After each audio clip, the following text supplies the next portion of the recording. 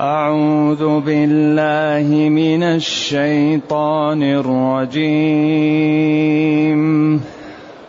فأتياه فقولا إنا رسولا ربك فأرسل معنا بني إسرائيل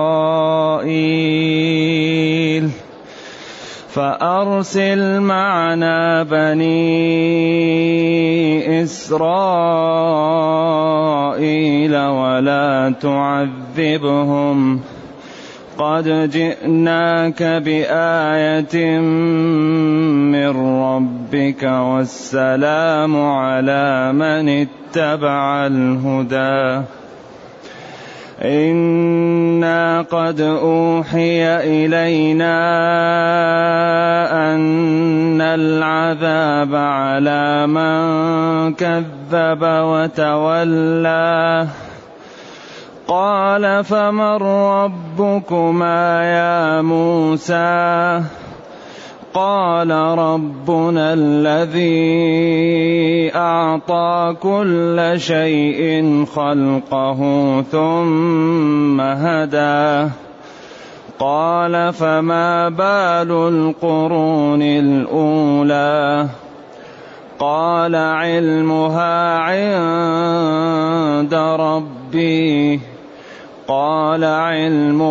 عند ربي في كتاب لا يضل ربي ولا ينسى.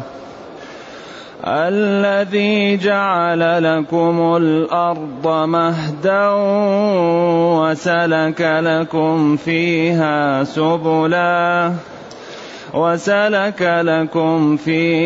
سبلا وأنزل من السماء ماء فأخرجنا به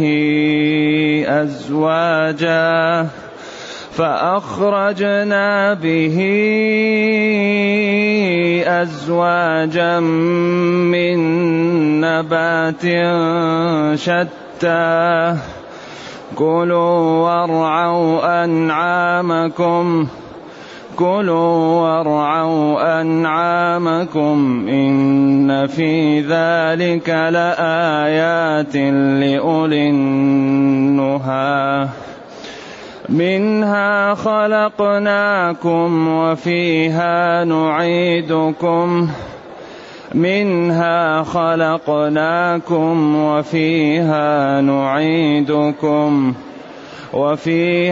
نعيدكم ومنها نخرجكم تارة أخرى.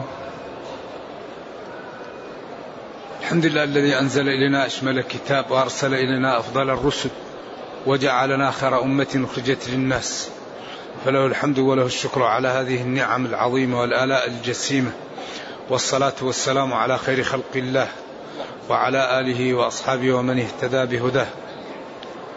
أما بعد، فإن الله تعالى يقول لموسى وهارون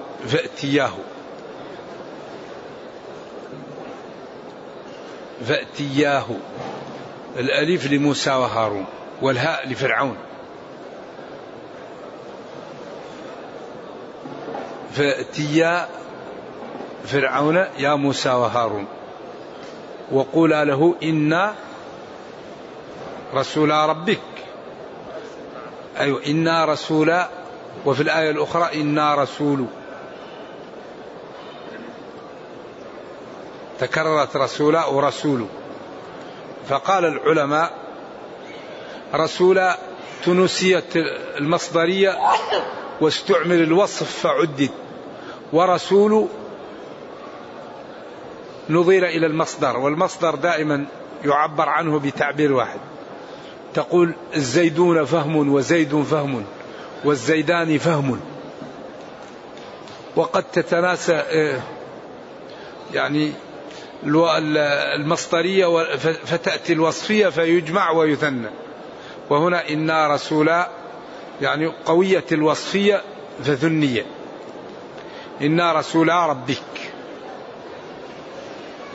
إذن فأرسل معنا بني إسرائيل. إذن نحن أرسلنا من ربنا لك يا فرعون بأمرين مهمين. الأمر الأول أن تعبد ربك وتطيع. الأمر الثاني أن تسلمنا بني إسرائيل وتتركهم من الاضطهاد والتعذيب والتنكيل بهم.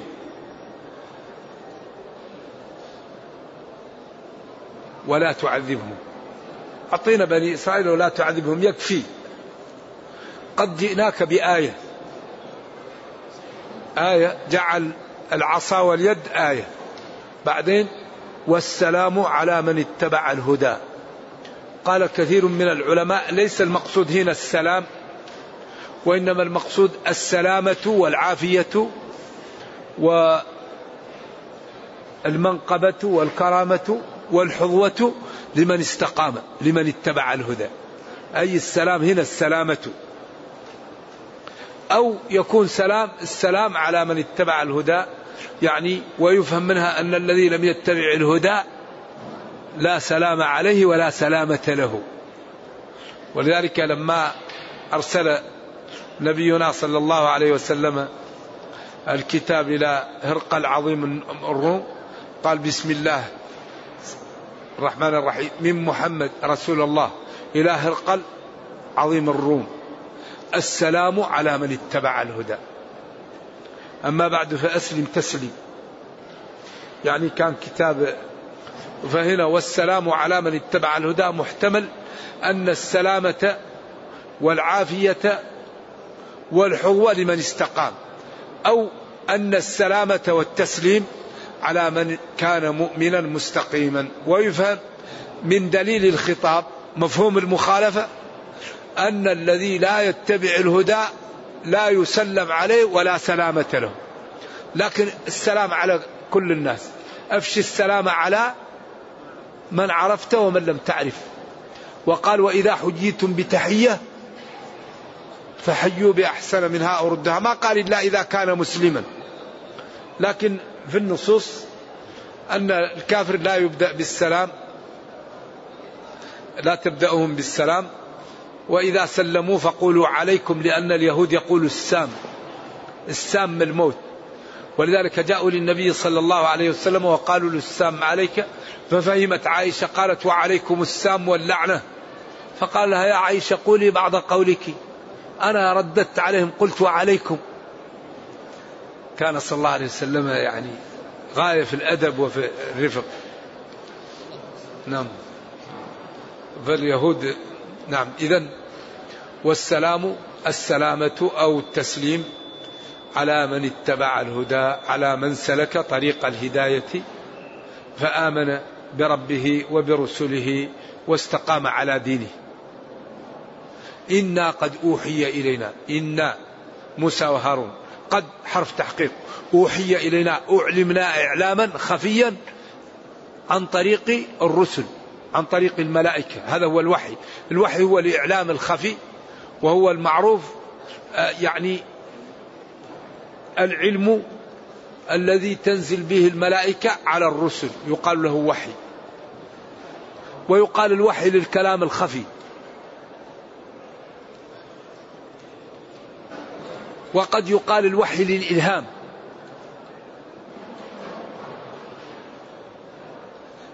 أن العذاب على من كذب وتولى.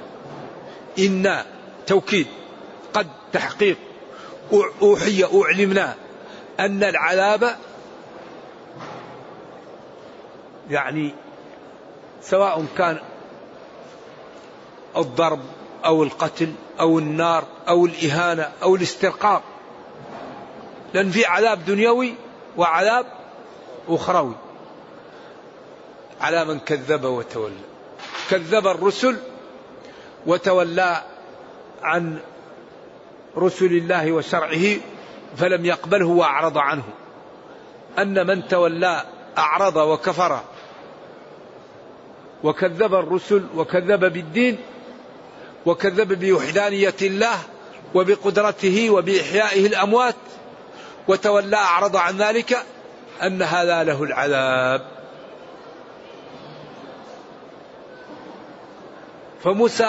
فرعون ما استوعب، لأن الإنسان إذا تمرد على الطغيان وعلى الضلال وعلى الكفر لا يقبل الحق. قال فمن ربكما يا موسى؟ يعني كأنه من ربكما؟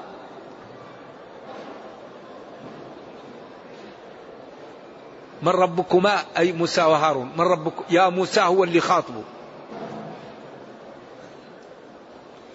لذلك كل ما تعود الإنسان على الخطأ يرى الحق عين الضلالة.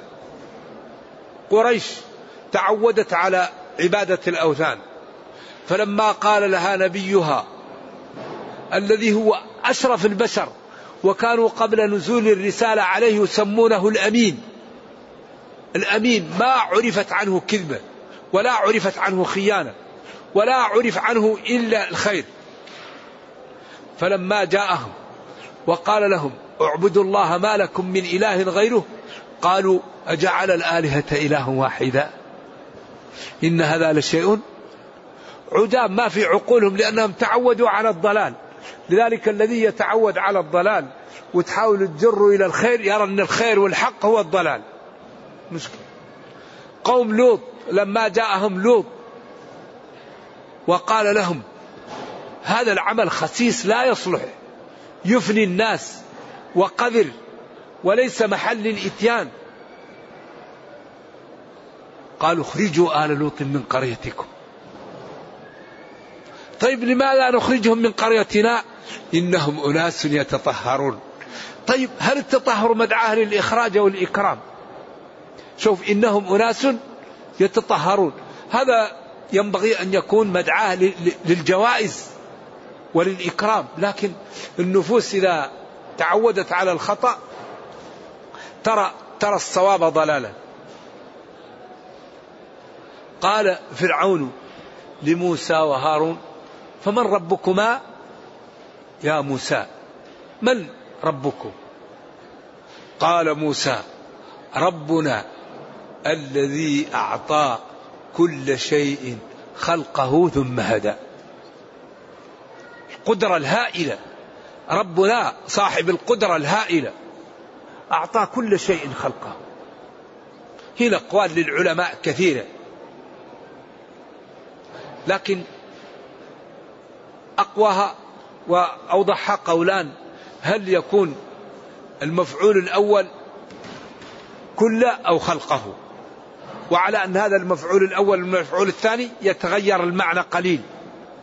أعطى كل شيء خلقه، أعطى كل شيء يعني غريزته، أعطى خليقته كل شيء به تستقيم حياتها.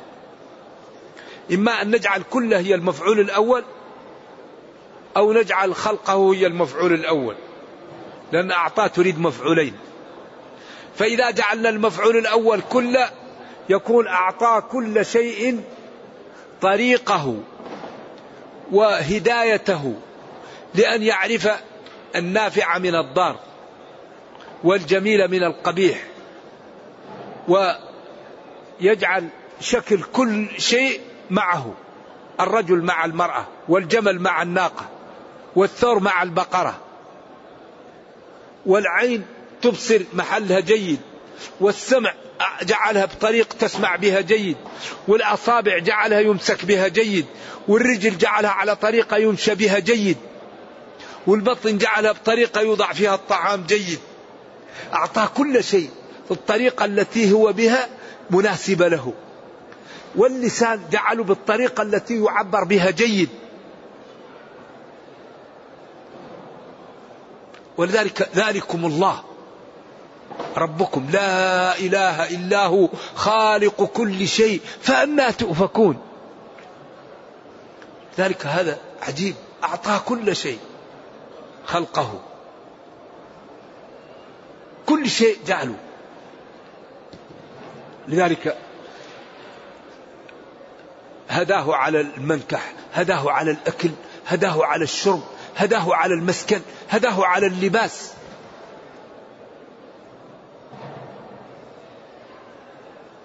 أو أعطى الخليقة كل شيء مما يناسبها. جعل العين مناسبة للبصر، جعل السمع مناسب للسمع، جعل الفم مناسب للأكل والنطق، جعل اليد مناسبة للمسك، جعل الرجل مناسبة للمشي. لذلك هذا الدين دين عملاق.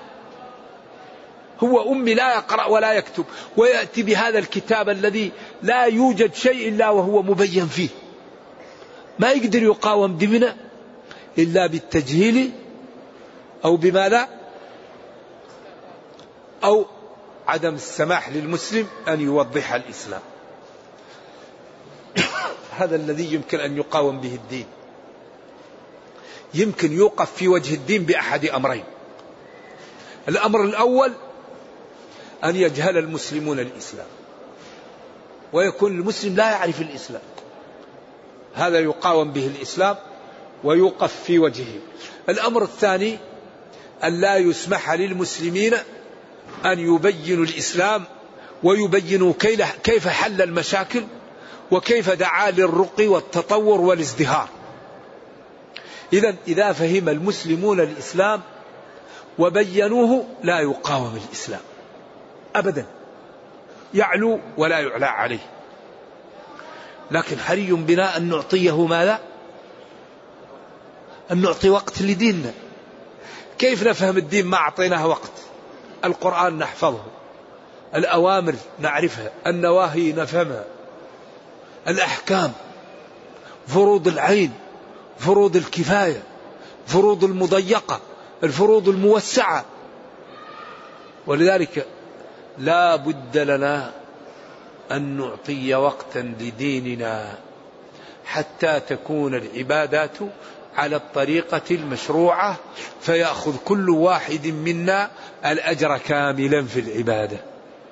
أما إذا كنا لا نعرف الطرق التي شرع الله بها العبادات فإن الأجر ناقص أو معدوم. أول شيء ولا يحل له أن يفعل فعلا حتى يعلم حكم الله فيه ويسأل العلماء. قال العلماء ينبغي للمسلم لا يفعل فعل حتى يعرف ما حكمه.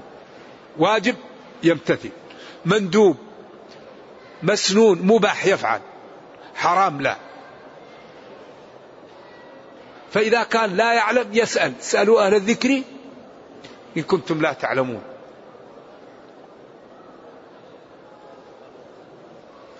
قال فمن ربكما يا موسى؟ فرعون يقول. قال موسى ربنا الذي أعطى كل شيء خلقه ثم هدى. أعطى كل شيء، الطريقة التي بها يعيش، الطريقة التي بها يعبر، الطريقة التي بها يحمي نفسه، الطريقة التي بها يسعد نفسه، الطريقة التي بها يصل إلى ما يريد. قال فرعون لموسى فما بال القرون الأولى؟ طيب القرون الأولى ما حالها وما بالها وماذا عمل لها ربها؟ قال علمها عند ربي. أنا لا أعلم، لكن علمها عند ربي في كتاب في اللوح المحفوظ. لا يضل ربي ولا ينسى. يضل كل المعاني منفية عن الله، النسيان والذهاب والضلال والزوال، كل هذا لا يضل ربي، لأن الضلال جاء في القرآن بأربع معاني وكلها منفية عن الله. ولا ينسى، ولا تأخذه سنة ولا نوم، يرفع هذا ويعز هذا ويذل هذا ويحيي هذا ويميت هذا ويغني هذا ويفقر هذا. ولذلك الكون يدار إدارة هائلة. هذه القدرة التي تدير الكون عظمتها هائلة. لو تنزل شعرة قد تصطدم الكواكب ببعض ويهلك العالم. غازات تلف الكرة لو تنخرق يهلك العالم. قدرة هائلة. كل شيء أعطاه ثم هداه. قال فرعون لموسى فما بال القرون الأولى؟ قال علمها عند ربي لا أعلم. ولذلك الرسل لا تعلم إلا ما علمها الله. ما يمكن الرسول يقول لك أنا أعلم ما في غد، ولا أحد. لا يعلم من في السماوات والأرض الغيب إلا الله. الذي يقول لك نعلم الغيب قل له بكل صراحة أنت كذاب. قل لا يعلم من في السماوات والأرض الغيب إلا الله. لكن فيه غيب حقيقي وفيه غيب نسبي. واحد الآن هنا يمكن يخبر واحد بهاتف ويقول له شيء يقع في الحرم، فيقول الآن وقع في الحرم كذا وكذا. هذا بالنسبة لنا غيب، لكن بالنسبة له هو ما هو غيب لأنه أخبر. ولذلك هؤلاء الذين يخبرون هؤلاء تخبرهم الشياطين. شياطين الجن الله أعطاهم قدرة على سرعة الحركة.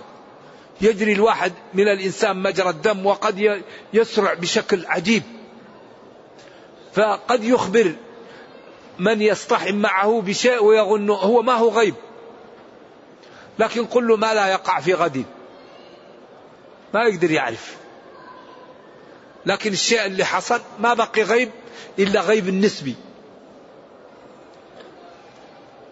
في كتاب لا يضل ربي ولا ينسى الذي جعل لكم الأرض مهدا.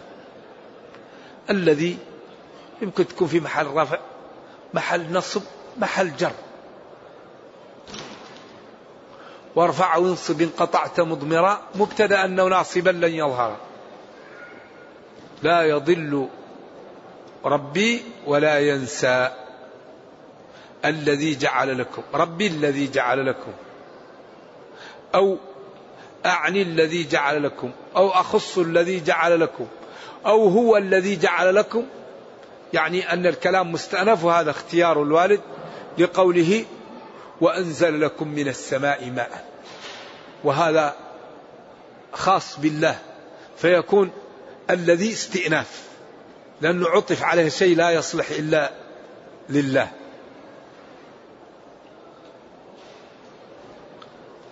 الذي جعل لكم الأرض مهدا فراش تجلس عليه، وجعل لكم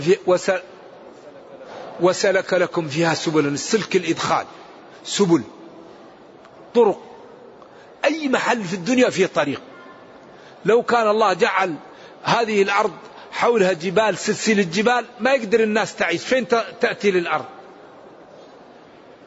وسلك لكم، جعل لكم فيها طرق. وأنزل من السماء ماء فأخرجنا به أزواجا من نبات شتى وقلنا لهم كلوا وارعوا أنعامكم. أمر للإباحة والإرشاد والامتنان. إن في ذلك لآيات لأولي العقول. هذه الأمور يكثر في القرآن إرادها كثير. هي أمور 4. أولا الخلق، خلقنا وآباؤنا، وخلق السماء والأرض، وجعل الأرض فيها فجاج وسبل، وإنزال المطر من السماء، وإخراج النبات من الأرض.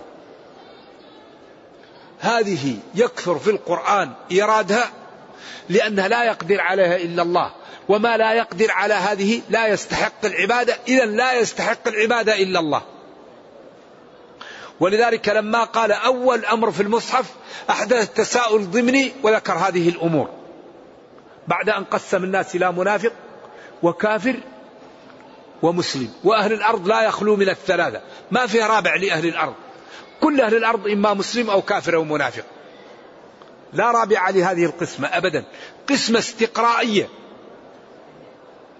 ووصف كل جماعة وأعطاها صفاتها وجزاءها. الذين يؤمنون بالغيب وجزاءهم، إن الذين كفروا وصفاتهم وجزاءهم، والمنافقون وصفاتهم وجزاءهم. ناداهم قال يا أيها الناس، أي يا مسلمون يا كفار يا منافقون، اعبدوا من ربكم. هذا أول أمر في المصحف. وأحدث تساؤل ضمني، من هو ربنا الذي نعبد؟ خلقكم وآباءكم، وخلق السماء وخلق الأرض، وأنزل المطر من السماء وأخرج النبات من الأرض. بعدين جاء بأول نهي في المصحف: فلا تجعلوا لله أندادا. وهذا معناه لا إله إلا الله مفرقة بأدلتها. إذن القرآن موضوع في قوالب لا يقبل إلا التسليم، موضوع في قوالب إعجاز وجمال وحسن، حري بنا أن نعطيه الوقت، حري بنا أن نتدبره، حري بنا أن نقف معه.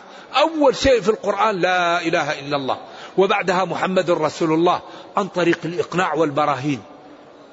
قال: وإن كنتم في ريب مما نزلنا على عبدنا، إيش؟ ما قال فقد كفرتم فأتوا بسورة. هذا الإقناع، هذا الإنصاف.